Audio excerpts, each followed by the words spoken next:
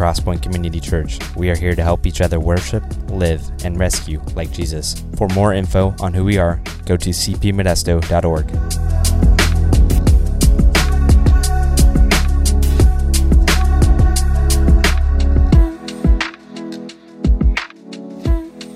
This morning, we're going to kind of take us up to the end of John the Baptist's life, and we're going to kind of wrap up the series that we've been doing, which has just been so cool because today is the beginning of Holy Week in our calendar, and I think it's kind of cool that over the last 3 weeks, we've kind of been journeying this direction. And we get to see a pretty powerful moment, I think, in history that the Bible records for us. But first, before we get to John, in Luke chapter 9, verse 23, Jesus makes this statement that we're probably all familiar with. He says, if anyone would follow me, they must deny themselves, take up their cross, and follow me. Probably one of the most profound and difficult and well-known, but also really hard to live out things that Jesus said. So according to Jesus, he says daily take up our cross. The cross actually defines our daily context. You ever thought about that?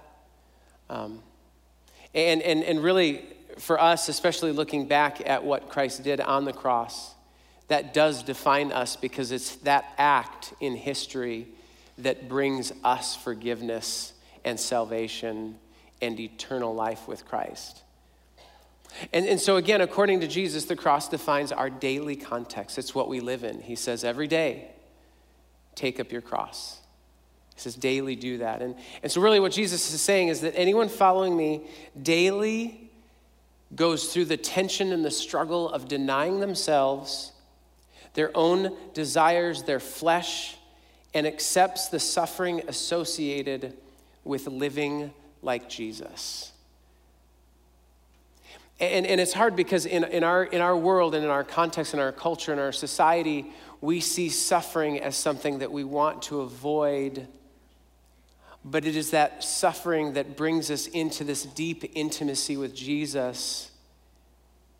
And there is this incredible joy that comes out of that. Because that suffering is in a different light and it has a different purpose. And so when Jesus says anyone who wants to follow me, that means anyone, no exceptions. There's not some followers who get to say, well, I'm going to take this path or I'm going to take this path. He says we deny our own desires, which has to do with surrender to him and this Holy Spirit's leading in our lives. And then when he says take up their cross, it's that idea of accepting suffering and persevering, holding on, just like what Jesus said. He says for the cross and the suffering set before him,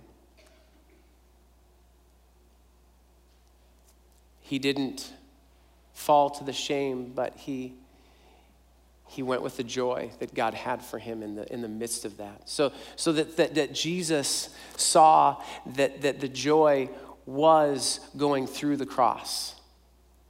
The joy that God had for him was through the doorway or the entryway of the cross. And so this is the character and activity that Jesus describes for those who follow him. The value of something or someone is always expressed by what we are willing to give up to obtain it, isn't it? Things that don't have much value, we're not willing to give very much up, are we?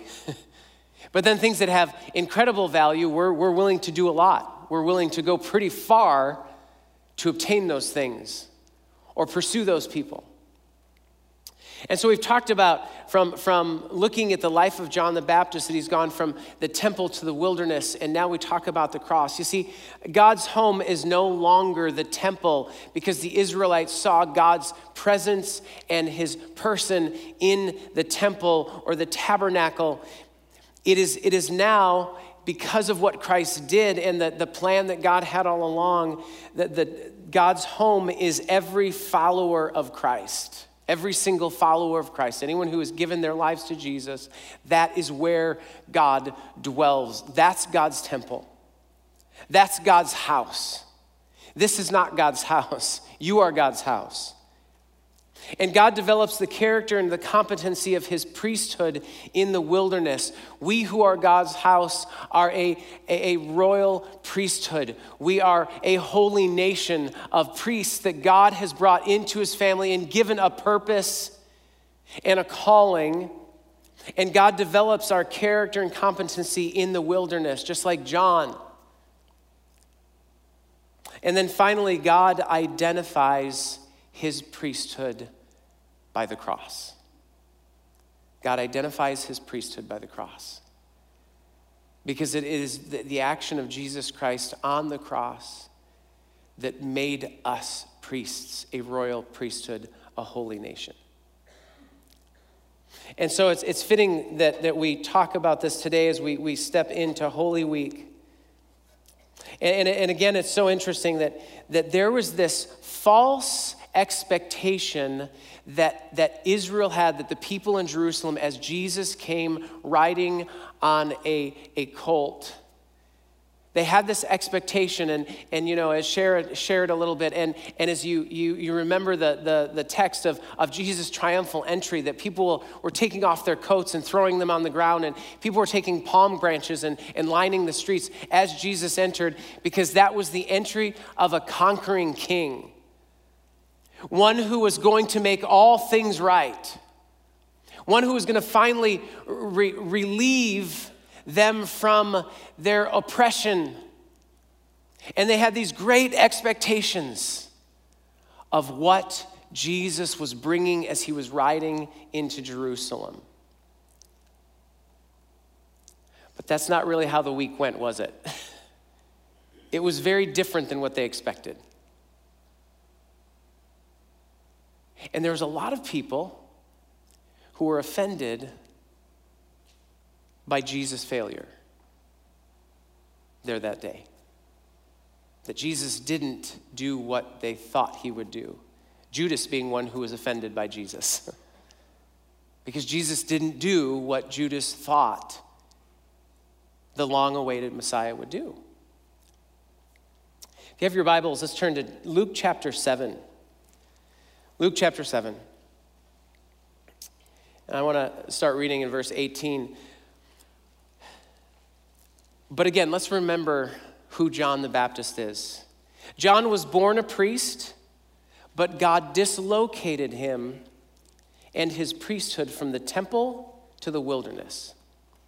He became a priest with the power of the Spirit rather than the power of the system. And I love that we can see that God did that. That God took John as a priest from the temple, which would have been kind of the conventional wisdom, that's where the announcement for the Messiah should be. That's where he could prepare the way of the Lord, from the temple in all of its power and of all of its glory. Yet God displaces his priesthood from the temple to the wilderness. And so rather than being a part of the temple system and living in that power, he lived in the power of the Spirit. And just remember that when things start to get out of control and you're frustrated and you feel like there's not a whole lot we can do, remember that the Spirit is always more powerful than the system. And that as much as we're tempted to rely on the system, we've got to remember that the Spirit will always come out above the system. And so then he became a prophet in the wilderness, preparing the way for the Messiah. And his message was his life. His life and his message, there was no difference between those two things. And his words provoked people to repent and be baptized. As we talked last week, tax collectors, soldiers, all kinds of unlikely people came and listened to the message that this prophet in the wilderness was preaching, and they repented and they got baptized and they asked, what must we do? And then as he did this, John was a threat to King Herod. and was arrested and imprisoned. And so in Luke chapter 7, we catch up with John in prison, and his disciples come and they are letting him know all the things that are happening on the outside. And so they're telling him about what Jesus is doing and the things that are happening out there. And so in verse 18 of Luke chapter 7, it says, the disciples of John reported all these things to him. And previously, if you look before in that chapter, Jesus has just raised from the dead a widow's son. Pretty spectacular. Big deal. And it says, calling two of his disciples to him, John sent them to the Lord, saying, are you the one who is to come, or shall we look for another? And so it's interesting, again, John, who is the one who was assigned to prepare the way of the Messiah of Jesus, he's in prison now, and he's been in prison for a little while. Again, he spent 30 years in the wilderness, about 6 months in ministry preaching, and then now he's been in jail for a while. And so what happens is he wants to know, are you who I thought you were? And this is such an awesome moment, I think, because it's so encouraging to us, because John, the guy who Jesus says, among those born of women, John's the greatest, and John is questioning. He's not sure, because things aren't happening the way maybe he had in his mind, that a guy who is the forerunner, the prophet who paves the way for the Messiah should be happening. And so John is experiencing doubt. And I think it's important for us to recognize something, that there is a difference between having doubt and having unbelief. John wasn't sure. See, doubt is a lack of understanding. It's I don't know, and I don't know how I can know. It's saying I don't understand, and I don't know how I can understand, because this just doesn't make sense. And that is something that we all experience, and God desires that we bring that to him. We ask him about it. It is okay to doubt. It is okay to doubt your faith. It is okay to doubt Jesus. The thing that's the killer, and sometimes is related to doubt, is unbelief. See, doubt is a lack of understanding. Unbelief is an act of our will. I will not believe this. Notice John's approach with his disciples. He said, go and ask Jesus, are you the one? Because I don't know anymore. What he didn't send his disciples to do was to go to Jesus and say to him, you're not the one. I don't believe that you're the one. That's not what he did he? You see, there's a difference between doubt and unbelief in our lives. Doubt is a difficult place that we can rest in because we don't understand, because of pain, because of hurt, because of disappointment. Unbelief is a willful choice to say, I refuse to believe this. And so we need to remember that those are different things. You see, one of the reasons I think that John was having a struggle with what was happening was because John, more than anyone else, was in tune and understood all of the prophecies in the Old Testament that were referenced toward the coming Messiah. And so John, especially being familiar with Isaiah, let me just read a couple passages from Isaiah. Isaiah chapter 35, verses 5 and 6.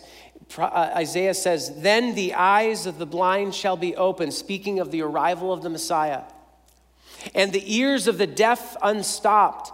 Then shall the lame man leap like a deer, and the tongue of the mute sing for joy, for waters break forth in the wilderness and streams in the desert. Later in Isaiah 61, verses 1 and 2, listen to what Isaiah says. He says, the Spirit of the Lord God is upon me, because the Lord has anointed me to bring good news to the poor, speaking of the Messiah.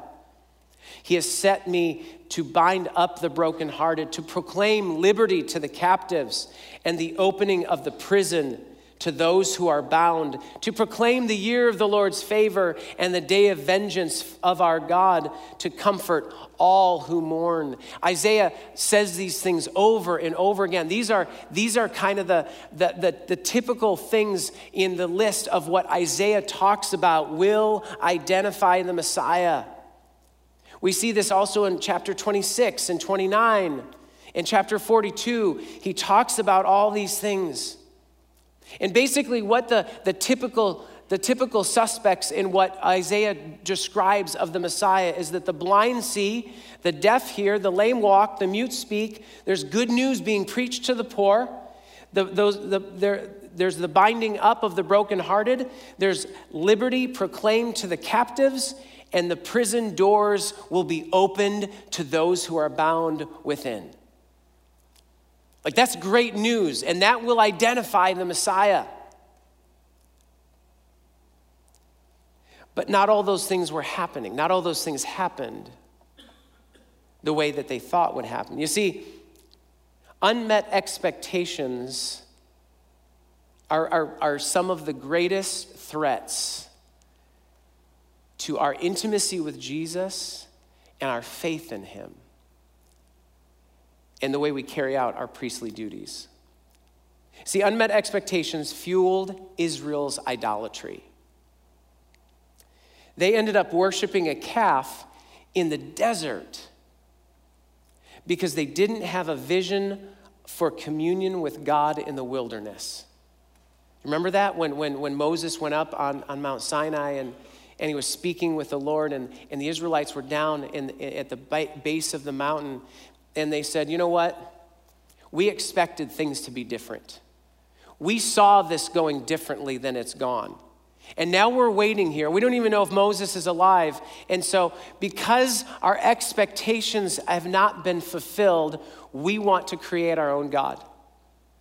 So that Aaron fashioned us a God, and Aaron took all their gold and precious metals, and he fashioned a golden calf. And that was because they had expectations of what God was going to do with them, and they weren't being met. Do you see how Israel's expectations, their unmet expectations, fueled their idolatry and pursuit of other gods? See, unmet expectations are one of our biggest enemies in this age. God, I expected that you would have done this for me. God, I expected that when I got married and began a family, that these things would work out.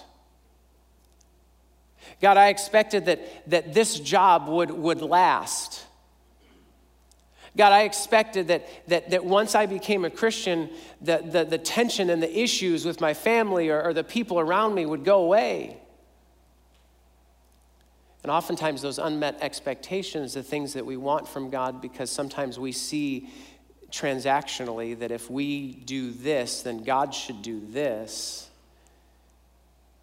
And it's not that we're bad people, it's that we experience oftentimes intense pain and difficulty in life. And it makes sense that we would be disappointed and that we might expect something different. And so what John does is John is experiencing unmet expectations. I don't know what exactly he was hoping for or thinking, but I would guess that somebody who has this miraculous birth, has this incredible ministry for a moment, ends up in prison and alone. John looks out at his disciples and says, go and tell me, ask Jesus, are these things happening that I know identify the Messiah? And if they are, why aren't all the things happening? Maybe it was almost a mild prod for Jesus from John to do the full work of the Messiah. Like, Jesus, do the whole thing. Don't just do part of it, do everything. Let's get this show on the road. Let's get this done. I prepared the way. I want to see my prison doors open because that's what Isaiah said. And so Jesus responds to John. and his disciples. In verse 20, we catch up and it says, and when the men, these disciples of John, had come to Jesus, they said, John the Baptist has sent us to you, saying, are you the one who is to come, or shall we look for another?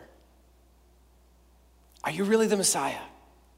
Or have we misidentified you? No big deal, but we'll just look for someone else. And so they wait for Jesus' answer. It says in verse 21, listen to how Luke describes what's going on. It says, in that hour, Jesus healed many people of diseases and plagues and evil spirits, and on many who were blind, he bestowed sight. Does this sound like some of the Isaiah prophecies? It sounds like some of the things that Isaiah spoke of. And he says, and he answered them, go and tell John what you have seen and heard. Go and tell John what you've seen and heard. And Jesus gives them a specific message to give to John. He says, go and tell John what you've seen and heard. Tell him this. The blind receive their sight, the lame walk, lepers are cleansed, and the deaf hear, the dead are raised up. The poor have good news preached to them. What's the next thing in kind of the Isaiah list? And those in prison will be freed. But Jesus doesn't say that, does he? He stops short of that, I would suggest, fairly critical thing that John wanted to hear. And it's interesting. It's this omission of one of the things that Isaiah talked about frequently. It says, go tell John, the blind see, the lame walk, lepers are cleansed, the deaf hear, the dead are raised, the poor have good news. And then Jesus stops quoting Isaiah. And so what's missing is that he opens prison doors to the bound. And I think this was intentional on Jesus' part. And it was clear as day when John received the message from Jesus through his disciples. The silence about prison was confirmation that John was not getting out of prison and that he was in the right place. To me, that's a really heavy statement. That's a heavy thing, and that almost has to, we have to give it a second to sink in. Here's what Jesus was saying to John by omitting that the prison doors would be open to the bound. That John, you're in the right place, and you're not going to get out of prison.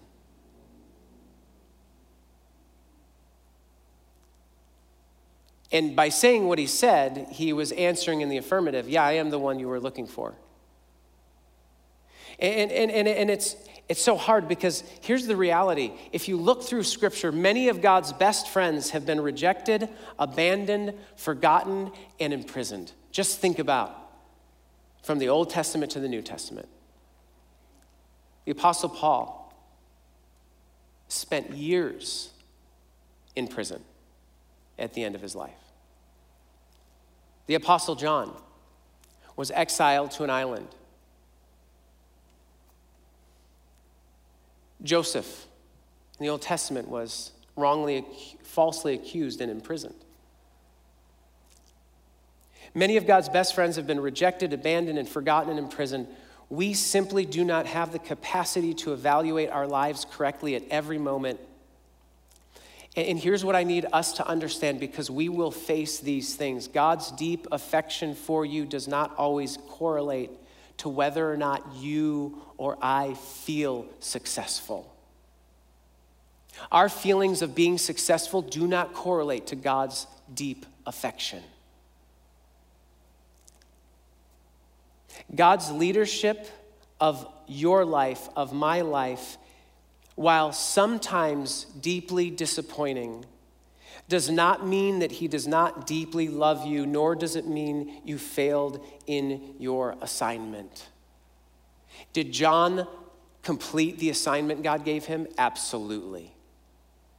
Does it look like from conventional eyes that John was successful? Not really. He got caught. He was imprisoned. And then he died in prison, all alone. You see, again, the way God moves in us and through us oftentimes is not what we expect, not what we necessarily want. But don't let that tell you that God does not deeply love you or that you have failed him. Because he loves you, and chances are that you've done exactly what he's called you to do. So this omission that Jesus makes of the prison doors being open to the bound, Jesus replaces it. And he says, go tell John, the blind see, the lame walk, lepers are cleansed, the deaf hear, the dead are raised, the poor have good news. And blessed is the one who is not offended by me. I feel like that's kind of offensive. Jesus says to John, blessed is the one who's not offended by me. Instead of saying, and the prison doors will be opened.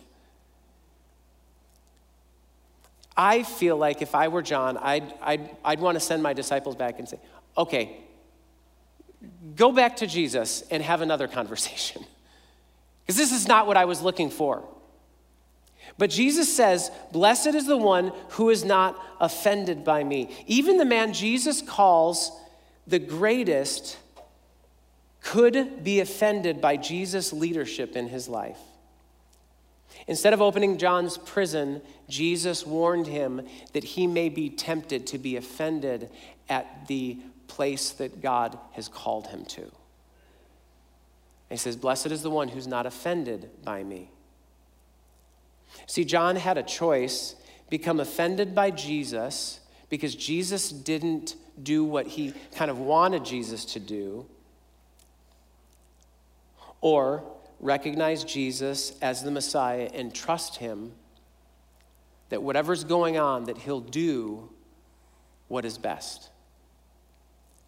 John had to make that decision. I would imagine that that was a really difficult place for John to be, sitting in a cell, wrongly imprisoned, and then sitting there with Jesus saying, don't be offended that you're in prison. Don't be offended that your ministry came to an end so abruptly. Don't be offended that you're not going to get out of prison. And that's a hard thing. You see, lasting offense exposes our hidden things. Lasting offense exposes our hidden things. When unmet expectations cause deep and lasting offense with God, it reveals that we were not fully after God. We were after God plus something else. Does that make sense? When we are offended with God because he didn't do something, or something didn't turn out the way we wanted it to turn out, what that says about us, it reveals something that maybe we weren't really just simply after God himself, and we were after God plus what we thought he would bring with him for us. That's the story of lots of people who walked away from the faith. This isn't what I expected. This isn't what I signed up for. And I think it's also the story of many of us in the faith who continue to serve God, but have this kind of chip on our shoulder of expectation and saying, God, why aren't you doing this? Because I've done all this for you. I expected this to be different. See, this exposure is God's gift to us, because when these offenses come, we have the opportunity to turn to the Lord and allow him to heal us, or we can choose to nurture the offense and turn our expectations into culturally accepted idols. Basically, what we can do is either say, look, God, I didn't expect this, and I'm realizing now that maybe I had some conditions on my following of you. So God, I don't want to do it because I'm in pain, but I need your healing in my life, and I trust that you know how to heal me. Or I can go in the direction to say, God, you didn't meet my expectations. This isn't what I expected, so I'm going to do a workaround, and while I still follow you, I'm going to live this way, which maybe won't look like abject sin in my life, but it will become kind of a culturally accepted idol because other people in the church won't blame me for it. And so really this is the point of the cross and what Jesus says in Luke 9. See, the cross is offensive to our flesh. The cross means self-denial. It means I don't get to do everything I want to do. It means some of the dreams that I have are not God's dreams for me. And every time we deny ourselves and carry our cross, at some point, we pick it back up, don't we? Or we put it back down and we revert back to fulfilling ourselves. That's why Jesus says we have to daily do this. John had to make a decision, and he did. He made a decision to allow God to heal him and trust that God knows what he's doing, even though he was left in prison. See, I think many people don't grasp how God works and what exactly God wants, not only in our lives, but in the world. So they unintentionally resist him when they get offended by him. Others end up offended with God because of their unmet expectations or the difficulty of the process of transformation. All the while, God is often orchestrating circumstances in our lives to produce exactly what he wants in us. You go back to Israel.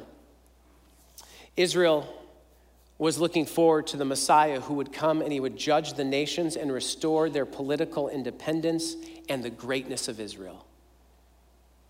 That's what those people on Palm Sunday were thinking as they were lining the streets, was that the Messiah is coming into Jerusalem, and what he's going to do is he's going to judge all the nations. Particularly, he's going to judge Rome, who's been oppressing us, and we will be restored to our political independence, and Israel will be great again. But is that what happened at the end of the week? It didn't. And we read throughout the New Testament, through the book of Acts and through the epistles and the apostles, they say that Israel rejected the Messiah. Not only did Israel reject the Messiah, but they killed the Messiah. Why? Because their expectations of the Messiah were not met. And so what we see is that Israel, here in the New Testament at the end of the Gospels, Israel was offended by Jesus, and they valued the hope of a nation more than the divine presence of God in flesh.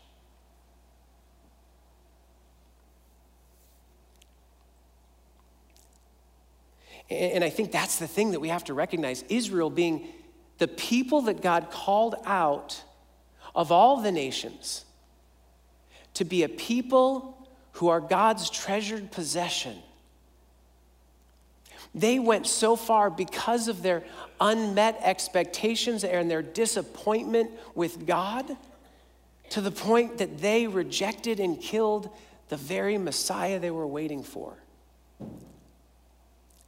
If a nation that was individually called out in a miraculous way by God himself, how easy is it for anyone else throughout history to do that? This is Israel who saw the fire of God go before them and the cloud of God go before them. This is Israel who saw God part the Red Sea. This is Israel who had prophet after prophet who spoke God's word. They saw all kinds of things, yet they still were disappointed and offended by God's leadership of their nation. To the point where they said, we want a king like everyone else. We are offended that you aren't doing what we want you to do as our king. I want to read to you a statement that is a great statement, and I appreciate this statement, and I think it's a good statement. We are endowed by our Creator with certain unalienable rights, that among these are life, liberty, and the pursuit of happiness. That God himself has guaranteed us that we will have life, liberty, and the pursuit of happiness. I love that statement, but I don't find that statement in the Bible. I don't find anywhere in Scripture that God gives us an unalienable right to life, liberty, and the pursuit of happiness. And I guess if you're kind of like, well, let's ask John. I think John might have a big problem with that, saying, well, then where's my life, liberty, and pursuit of happiness? Because that wasn't given to me. As I said, this is good, but it's not from God and it's not transformative. This is man's attempt to forego the purpose God has given the priesthood and receive their inheritance now, even before Jesus, our King, has received his full inheritance. And that's just our nature. This is our nature.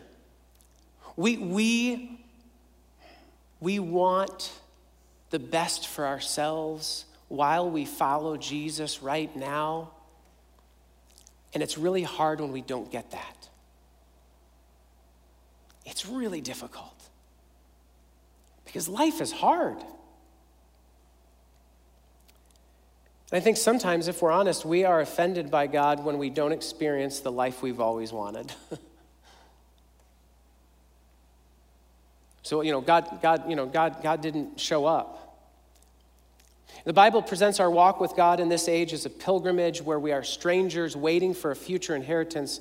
Yet so often we can go to Christian conferences or read books, or even churches and ministries call us to pursue our inheritance, our destiny, and fulfillment in this age. And the reality is that Jesus will fulfill us.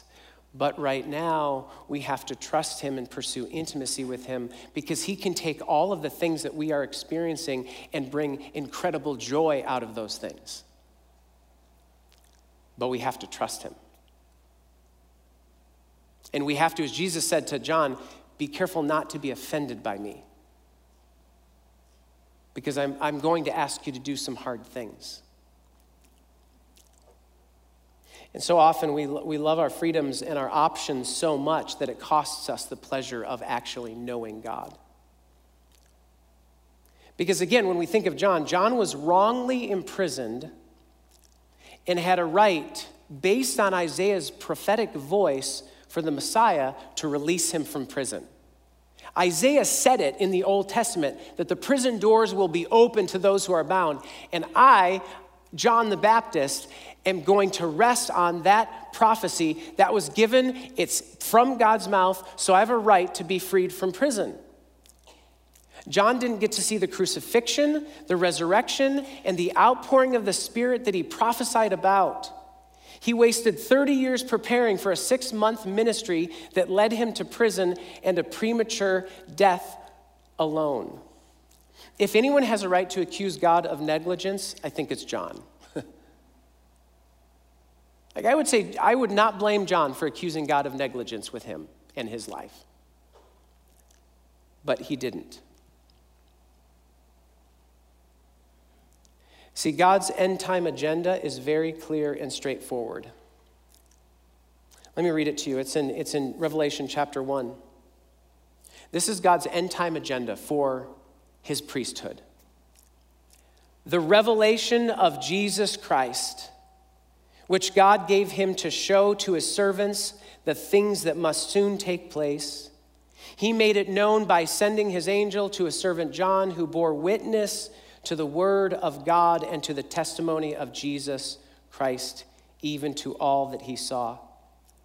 Blessed is the one who reads aloud the words of this prophecy, and blessed are those who hear and who keep what is written in it, for the time is near. God's end time plan is to reveal Jesus Christ, to the world. That's God's plan. That we are called to be his witnesses. We are to give testimony of Jesus Christ.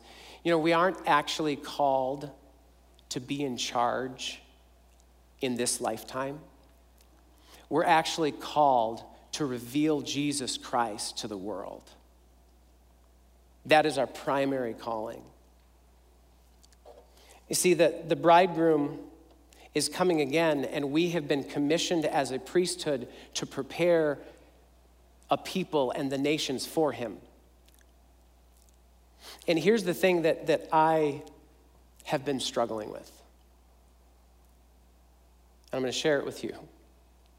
Have you settled the fact that God's leadership of your life may offend you? And are you preparing others to face their offense with God and his ways? Do you realize that God will do things in your life that may offend you? Are you ready for that? And are you helping other people recognize that? That God may do things that offend them. Many were offended when God sent Jesus to the cross. Will the church be offended when God allows his people to go to the cross?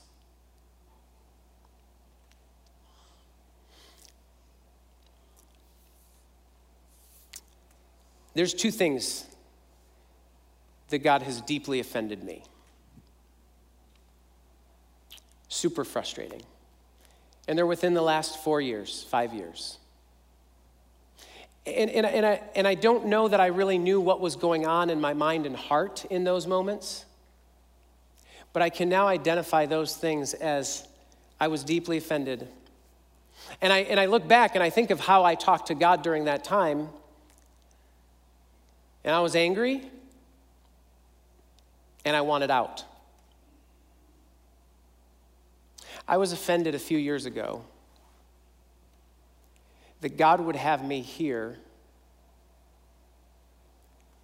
to answer questions about things that happened in the past at this church that I had nothing to do with. And I was angry.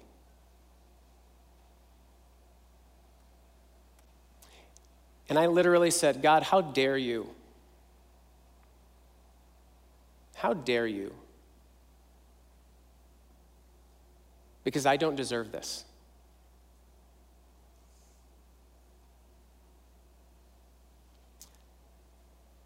During the pandemic, as we all experienced things that probably many of us said we don't deserve, I remember telling God, I'm done. I don't want to have to try and lead anyone.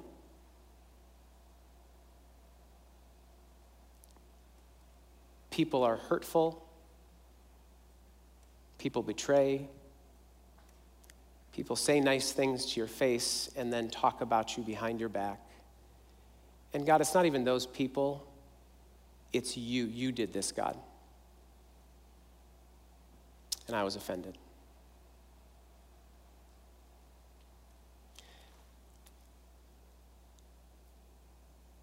And I wonder how I would have reacted if somebody came up to me and read to me this passage from Luke 7. Blessed is the one who's not offended by me. What Jesus said to me during that time was this: you're exactly where you're supposed to be. And things won't work out the way you think they will, the way you want things to work out. But you have a choice to trust me and follow me, surrender, and persevere.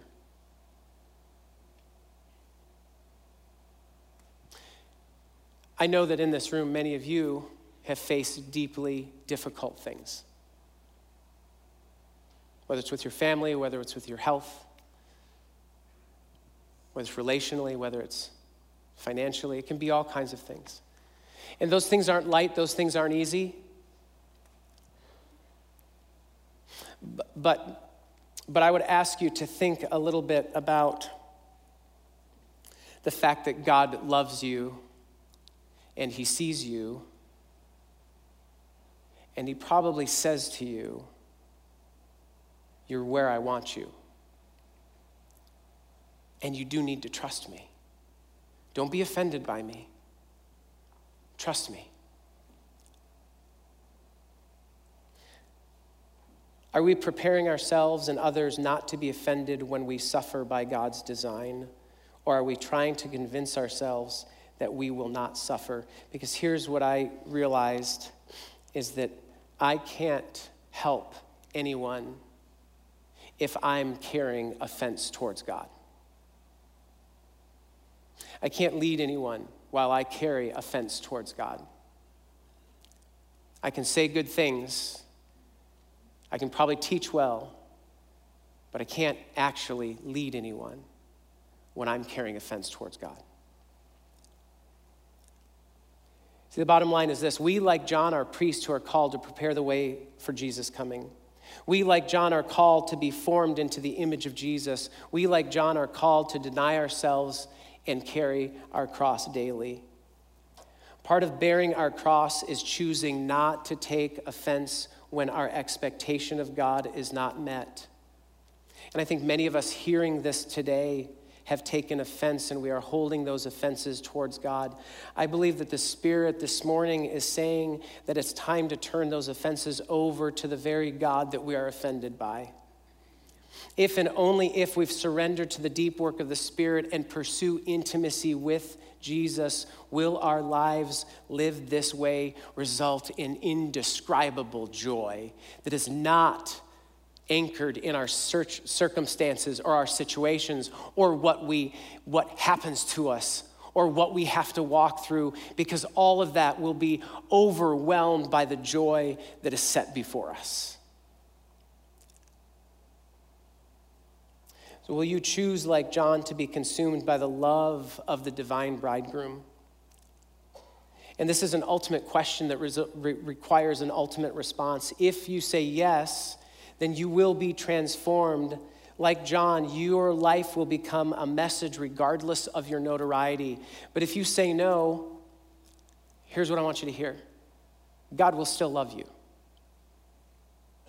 But you'll find yourself increasingly out of step with him. You won't find the intimacy that he wants with you. So as the worship team comes back up and leads us, I want to ask this, because I was praying last night, and as much as I feel like I have given my offenses back over to the Spirit, I find myself grabbing onto them every so often. It is hard to let go of the offenses that God has offended us with. I also know a number of people who are even here in the room, probably even watching online, who are people who I have seen that have great reason to be offended by God, but they aren't offended by God. And they are living in a manner, they are walking worthy of their calling. And so here's what I want to do is just in the quiet as we end this morning, as we worship and close things up. And this kind of is a bit of a risky thing, but if you are here this morning and you have maybe realized that you are carrying lasting offense towards God because maybe unmet expectations, in just a second, I'm going to ask you to stand if that's what the Spirit's doing in your life and heart right now. And then once those people, if any, have stood, I want to ask those who are here, who have worked through their offense with God. I want you to go pray for those people. Because we need your prayers. If we are going to be the kind of priests in this holy nation who are really preparing the way for the Lord. And so if you're here this morning and you are carrying lasting offense towards God, I ask you to stand right now.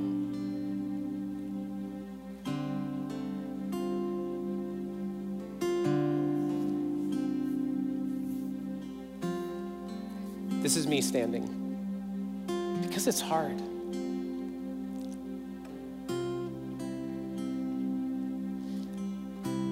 So I would ask that others then come around those people and just pray for them. That God would heal them, that God would remind them of his deep love, and that God would be able to carry the offenses that they are holding on to away to the cross and heal them.